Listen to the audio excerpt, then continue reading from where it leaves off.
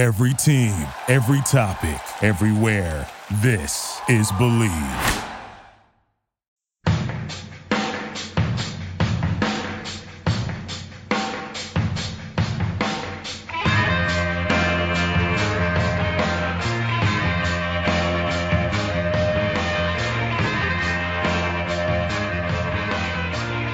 Hello and welcome to the 23rd episode of The Draft Analyst, presented by the Believe Sports Podcast Network. Do you believe? I'm Chris Tripodi of DraftAnalyst.com, and today we've got a complete preview of the East-West Shrine Game, the first major postseason scouting event this year in the lead up to the 2019 NFL Draft. As he has been the past 12 years, our Tony Pauline will be on hand in St. Petersburg, Florida for all the action and all the practices. You can expect full coverage of the event over at DraftAnalyst.com, including podcasts every night to wrap up the action. So tell us, Tony, why is the Shrine Game one of your favorite pre-draft scouting events, and why is it so important? Well, for starters, I love St. Pete. I mean, it's a nice little area. I'm going to be leaving the cold of New York. We usually have good weather there, knock on wood. It's very laid back, and it's a real scouting event. I think more and more the Senior Bowl is turning into a media event, which we'll get into later. I'm sure we'll get into next week. But this is more low-key. And it's important because you get a lot of guys at the Shrine Game, players that we're going to talk about, who were not even ranked by NFL scouts, and then really step up in a big way and turn out to be relatively early draft picks. P.J. Hall of Sam Houston State, perfect example. Guy was not given a grade by scouts entering the season, was phenomenal at the Shrine Game, went on to play a little bit in the Senior Bowl. I believe he was a second-round pick last April. So, you know, you do have your Teron Armsteads and Jimmy Garoppolo's, guys that are second-day picks who come in with grades and really wow everybody. But you're looking at a lot of, if they're not second-day picks, you're looking at guys that are third-day selections that could surprise at the next level, add depth onto a roster. This year's roster I really like a lot. With the Senior Bowl and the NFL Combine really turning into more of a media event rather than just scouting events, the Shrine Game, I believe, is becoming more and more important to the scouting process. Now, to get you ready for next week, we'll look at each position from quarterback to defensive back, discussing the more prominent names on the roster and what we're hoping to see from them next week. But before we do that, Tony, what are your initial feelings after looking at the Shrine rosters? This is one of the best defensive Shrine rosters that I have seen for a long time. And as you've said, I've been going to these practices for a decade or more. I mean, you look at some of the players at the top, and a lot of these guys, you have to wonder why they're not playing at the Senior Bowl. Jordan Brailford, who was a fourth-year junior, was a late add-on. He's a guy, a terrific pass rusher, college defensive end, may project to outside linebacker, who a lot of eyes are going to be on him. Landis Durham, Texas A&M, again, top 42 guy. Another terrific pass rusher, Jamal Peters, cornerback from Mississippi State, Michael Jackson, cornerback from Miami of Florida. It goes on and on and on. I love the defensive talent. I also think there are a lot of sleepers at the receiver position that we'll be talking about. So overall, the strength of this roster is on defense, and it's a roster that I think is going to have early impact. When I say early impact, I mean second-day impact for the upcoming draft. Now, we'll start with the quarterbacks. As you kind of alluded to at some of the other positions, also at the signal caller spot, there are more intriguing names than usual. A lot of that is thanks to a strong Senior Bowl crop. One name that's going to be there at the East-West Shrine Game I'm going to leave to you because I know you have some thoughts on him, but I want to quickly discuss Boise State's Brett Rypien and Ole Miss's Jordan Ta'amu. Now, Rypien is a guy we've discussed before. He has NFL bloodlines. He's the typical game-managing type of quarterback. Doesn't have great arm strength or accuracy, but he's a solid leader. He's got good intelligence. He processes information well, and he's a guy that's going to impact the later portion of the draft on day 3. Now, Ta'amu, he's kind of the opposite of Rypien in many ways. He's smaller. He lacks an ideal frame. He's kind of thin, but he's athletic. He has good accuracy. He's capable of leading receivers into yards after the catch. His throws to the sideline are often dropped in perfectly between the defender and the sideline. He has enough arm to hit the deep passes when necessary. On the other hand, with him, he needs to work on mental processing, reading coverage, and just his overall consistency as a quarterback. Tony, how do you feel about these guys and any of the other signal callers that are going to be in St. Pete this week? Yeah, I would agree with you on both of them, especially Rypien. I mean, Rypien was a guy who wasn't even graded by scouts, more of a game manager. That quarterback that you mentioned that I was going to talk about is, of course, Easton Stick of the title-winning North Dakota State Division 1AA, as we used to call it. who will be throwing at the Shrine game. A lot of people thought he deserved a Senior Bowl invite. There was some, I don't want to say if there was questions, but, when Trace McSorley went down during the bowl game with the foot injury, people such as myself thought Easton Stick would slide right in there. I've found that McSorley's foot injury actually is not that bad. It's not a broken foot at all, so he's ready to go.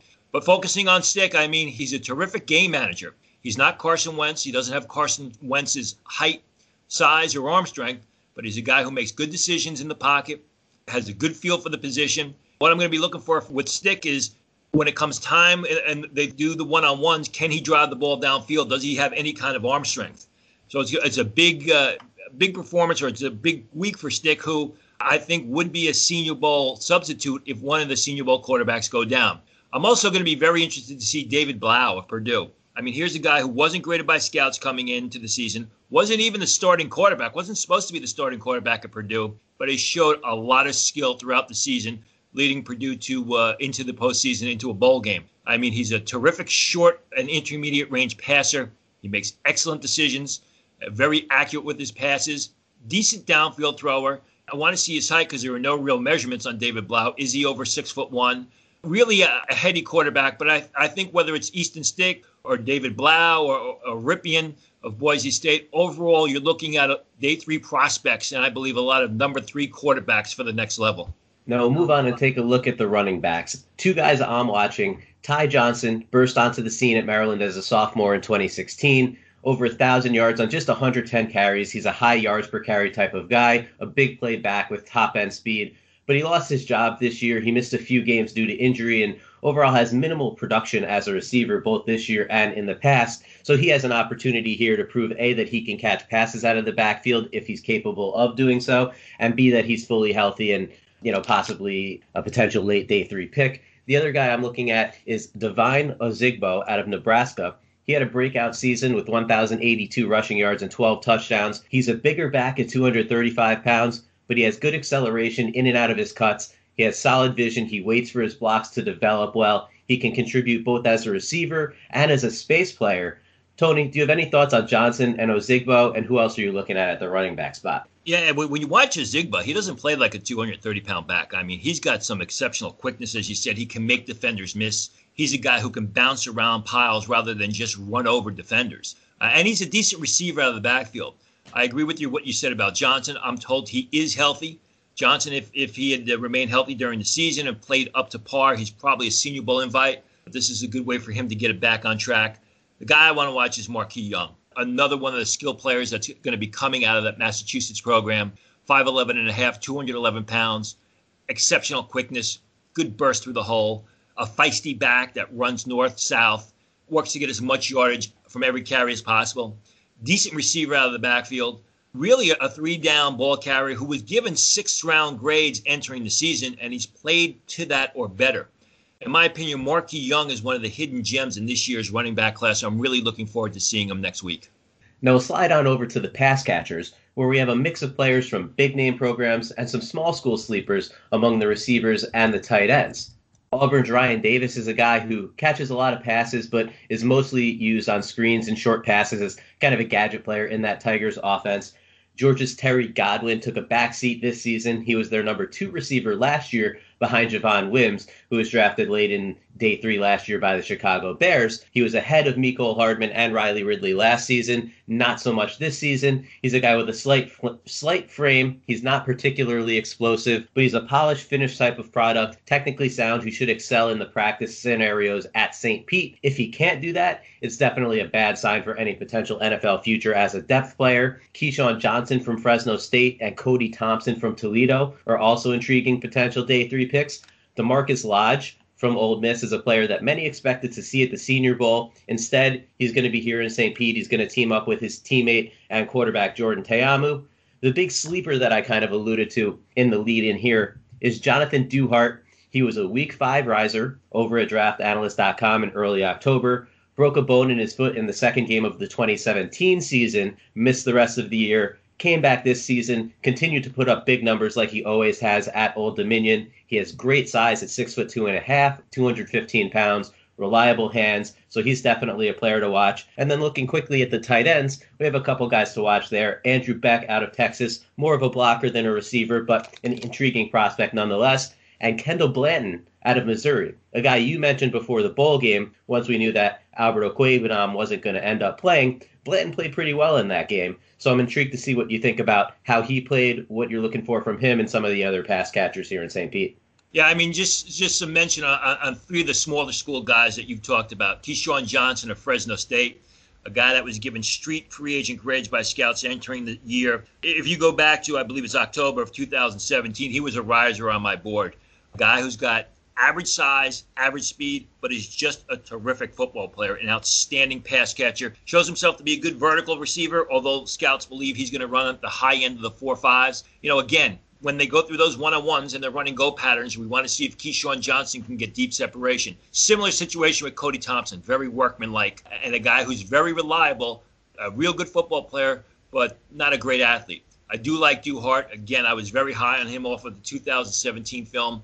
I thought he came back real well this year. And as you said, someone you got to keep an eye on. I'm going to be watching two of the bigger receivers, two of the more possession-type receivers. Raquavian Tarver of Utah State entered the season with 6th-round grades from scouts. It was a little bit disappointing. 6'3.5", 215 pounds, runs in the high 4.5s.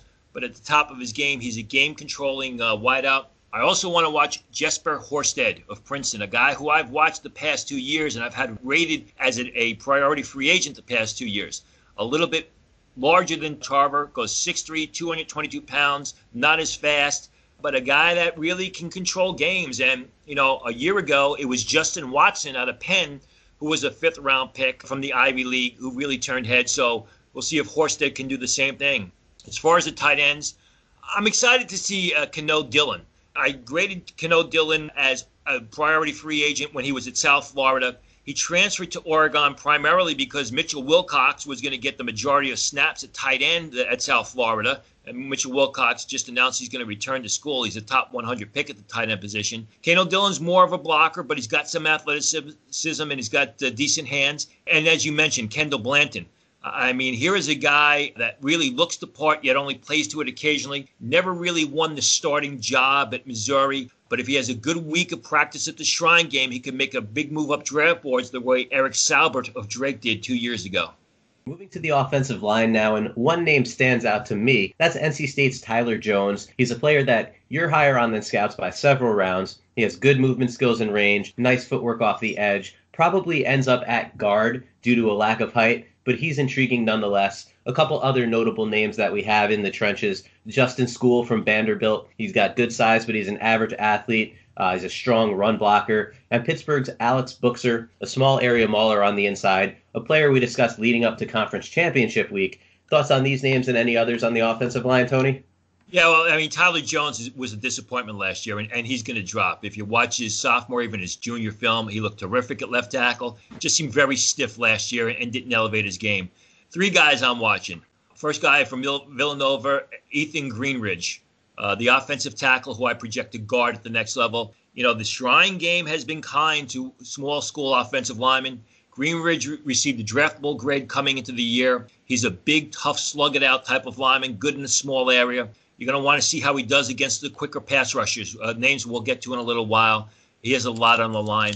I do like Alec Eberle of Florida State, the center, a little bit. I liked him early in his career when he was a redshirt freshman. Never really elevated his game. He's a smaller guy, a zone blocking type of prospect, but someone I'm going to be watching. And one guy I really like a lot is Leonard Bonner of Arkansas State, a guy who is a left tackle, but he's going to play guard at the next level. Very mobile. He's a wide-body blocker, guy who takes up a lot of room, 6'3.5", 320, 325 pounds, but he moves exceptionally well on his feet, shows the ability to slide, shows the ability to get out to the second level. I don't expect Bonner to make a huge rise up draft boards the way Teron Armstead did at Shrine practices in 2013, but I absolutely believe he has the ability to get people talking about his next level potential. Now, before we dive into the defensive prospects to watch in St. Pete, please be sure to support the Draft Analysts by subscribing on iTunes, Stitcher, Google Play, or any of the big podcast platforms. You can also find us at Believe.com. Leave a rating and a review. And if you ask a question in your review, we'll do our best to answer it on the show if there's time at the end. You can also tweet us questions at Chris Tripodi, at Tony Pauline, at Draft Analyst 1, and at Believe Podcast to get in touch with the show as well. Now we'll shift gears to the defensive side of the ball, specifically the defensive line, where we have some interesting guys to discuss here. The first guy I want to bring up is Ricky Walker from Virginia Tech. He's an intriguing three-technique gap penetrator. Despite low sack numbers, he does make an impact in the backfield against the run. Not the most sturdy of defensive linemen, but does hold up pretty well against blocks, so it'll be nice to see what he can do in this kind of all-star setting. You mentioned Landis Durham earlier in the show from Texas A&M. He's an athletic edge rusher with good pursuit speed. He bends the edge nicely. The Shrine staff will likely use him in a three-point stance and over tackle to see kind of where he fits best, and it'll be good to judge his potential NFL fit off of that usage. Anything you want to add on those guys or anybody else that you like, Tony? Yeah, and the thing about these all-star games is what they do is they use players in different positions. They move them around. So it's going to be interesting with Landis Durham, not only if they just use him standing over tackle, but do they have him run any coverage drills? Is he asked to cover tight ends or running backs when they do those one-on-ones? So you get an idea, is he proficient making plays moving in reverse, as well as just going straight ahead and pinning his ears back and rushing the passer. A lot of guys on the defensive line I'm going to be watching. First is Michael Dogbe of Temple. You know, Temple, through its history, has had guys that really weren't even on the scouting radar before the season started. And then by the time the draft day comes, their senior year, they're draft picks. Dogbe could be one of them. He's a smaller guy, has kind of a funky build, but I think he's going to be a terrific three-technique tackle at the next level. Very quick off the snap. Plays with great fundamentals and great pad level, uses his hands well. He's got to get a little bit stronger. All too often, he's tied up at blocks at the point of attack, but someone who I think could be a reserve three-technique tackle on a four-man line. Two small school pass rushers that you're going to have to keep close watch on. B.J. Blunt from McNeese State, 20 tackles for loss and 11 sacks last year. Marcus Jones of Angelo State. Now, check these numbers out from last year. 84 tackles, 36.5 tackles for loss, 17.5 sacks, 17 quarterback hurries, 4 forced fumbles. Also had 10.5 sacks as a junior in 2017. Neither of these guys were graded by scouts entering the year, but they were just explosive small school pass rushers. So, again, you want to see when they're going up against the Green Ridges from Villanovas or the Bonners of Bonner of Arkansas State, even Tyler Jones, are they able to exploit them? You know, is it just a matter of they were able to dominate a small school level of competition, or are they legitimate next level prospects? David Bass of Missouri Western is a guy who I remember during 2013 Shrine Game practices, really dominated the action. A smaller guy, came out of a three-point stance and really turned some heads, was a fifth-round pick in that year's draft, had a productive 5-year career. So we'll see what happens with B.J. Blunt of McNeese State as well as Marcus Jones of Angelo State. My final guy on the defensive line would be Daniel Wise, someone of Kansas, a defensive tackle who, like Dogbe, projects as a three-technique lineman at the next level, maybe more as a traditional, can also play as a traditional defensive tackle because he is stronger than Dogbe. But here's a guy that, you know, a lot of people thought should have been in the Senior Bowl. Some people project as a potential second-day pick somewhere late in round 3. Someone who, despite the fact that Kansas has been one of the worst programs in the nation the past 3 years, this guy comes to play every Saturday and constantly made plays on the field. I really believe Daniel Wise will have a chip on his shoulder next week as he believes he should be at the Senior Bowl, and with good reason. Now, a couple of linebackers I want to focus on. Both of them are on the East squad. The first one is BYU's Sione Takitaki. We talked to him in our bowl preview segments a couple podcasts ago. He had 12.5 tackles for loss and 5 sacks in 2017 when he was playing as an undersized defensive end. This year, he moved to linebacker. He had 118 tackles and 9 tackles for loss. He's a good athlete. He's effective as a pass rusher from his time as a defensive end. He also plays disciplined against the run. He did sit out the 2016 season due to off-field issues, however, so that's something that NFL teams are definitely going to look into if they're considering him with a late-day pick. But he's now married. He seemingly has gotten everything together over the past couple years, so that'll be something that NFL teams are definitely going to look into with him. And we also have Khalil Hodge out of Buffalo, who's a community college transfer several seasons ago and has really put up massive statistical production last 3 seasons. He has over 400 total tackles. He's an instinctual player. He plays downhill. He's good in pursuit. He has the speed to get out to the flanks. A lot of scouts feel that he lacks NFL speed. Tony, I know you disagree. After breaking down the Buffalo film, I did downgrade Hodge to a fifth-round selection. I still think he's going to be a very good player at the next level as a run stuffer, more of a two-down defender on the inside of a 3-4 linebacker, but I would have to agree after watching him, he does not have the long speed, but he's instinctive, he's tough, and he's always willing to get involved in the action. One linebacker I'm really excited to see play is Justin Hollins of Oregon, a player who I believe is really underrated. He's athletic, he's long. They really didn't use him as a traditional pass rusher.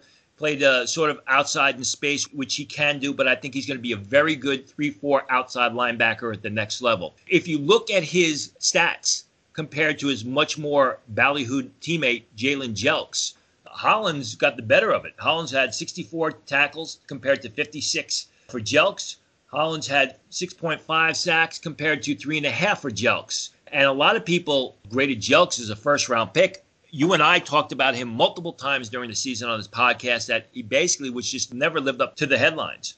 So really during the first part of the season, while all the talk from Oregon was about Jalen Jelks, it was Justin Hollins who outplayed him. Now, the secondary in St. Pete is full of several players who we've discussed in previous episodes. The first of those is Mississippi State's Jamal Peters. Now, he's a guy with great size and length at 6'2", 218 pounds. He's a physical corner. He flashes ball skills at times, but they haven't consistently been there. So it'll be nice to see if he can put together several consistent days of practice down there. Also, Blaise Brown of Troy, a guy we highlighted before the bowl game against Buffalo. He played a big part in holding Anthony Johnson to 5 catches and 67 yards in that game. He was the main guy covering Johnson and overall outplayed the much-hyped Buffalo receiver. He's a smooth, intelligent corner with good quickness and acceleration. He's got good ball skills, as seen in his 12 career interceptions. And also in that bowl game, he blocked a field goal. And, while you don't want to look at one play like that and say that's going to make a player, he's just an all-around playmaker. He finds his way around the ball, and plays like that really put the stamp on that. We also have Montre Hardage out of Northwestern. He has good size and athleticism. He's a player who's effective closing on plays in front of him, good when he's got the action that he can see in zone coverage. There's some other big names in St. Pete as well. Michael Jackson, who you mentioned earlier, Kentucky's Derek Beatty. Both of them are on the east side of things. Tony, break down the secondary for us as you see it. Just want to talk about Blaise Brown from Troy for a second. Scouts graded him as the number 3 senior cornerback in the nation before the season began. He's a guy who's got a lot of upside, but he's very inconsistent in his game. I'm going to be watching 2 safeties. I know Taylor Rapp gets most of the action or most of the talk out of Washington. I'm a big fan of JoJo McIntosh. I think he's underrated. More of a downhill between the numbers type of safety, but a hard hitter who intimidates people. I also like Tyree Cannell of Michigan. A little bit smaller, but a smart, disciplined guy. More of a dime back at the next level. Chris Johnson of North Alabama came into the season with a 4th-round grade. Didn't have the senior campaign that scouts had hoped. He's now graded as an undrafted free agent. He's got a lot riding on the line here. Delvin Randall of Temple, 5th-round grade entering the season, but he presently is also stamped as an undrafted free agent. There are a lot of defensive backs in this game who presently have lower draft grades as compared to when they entered the season. The guys I mentioned have a lot to prove and a lot riding on the line. And that's it for episode number 23 of The Draft Analysts, presented by the Believe Sports Podcast Network. Do you believe? If you're enjoying the show, please subscribe wherever you get your podcasts and leave us a rating and a review. And feel free to send us questions to answer on the show as well. We'll have new shows for you after each day of Shrine practice, so keep an eye out for those and head over to draftanalyst.com for everything NFL Draft and this upcoming week, everything Shrine game. On behalf of Tony Pauline, this is Chris Tripodi, signing off for today. Thank you for listening to Believe. You can show support to your host by subscribing to the show and giving us a 5-star rating on your preferred platform. Check us out at Believe.com and search for BLEAV on YouTube.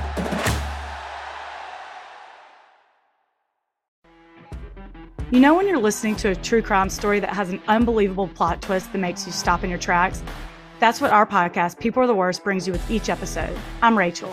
And I'm Rebecca. We're identical twins who love true crime cases that make you say, didn't see that coming, and we hate the people responsible for them. Listen to People Are the Worst now on Apple, Spotify, or wherever you get your podcasts.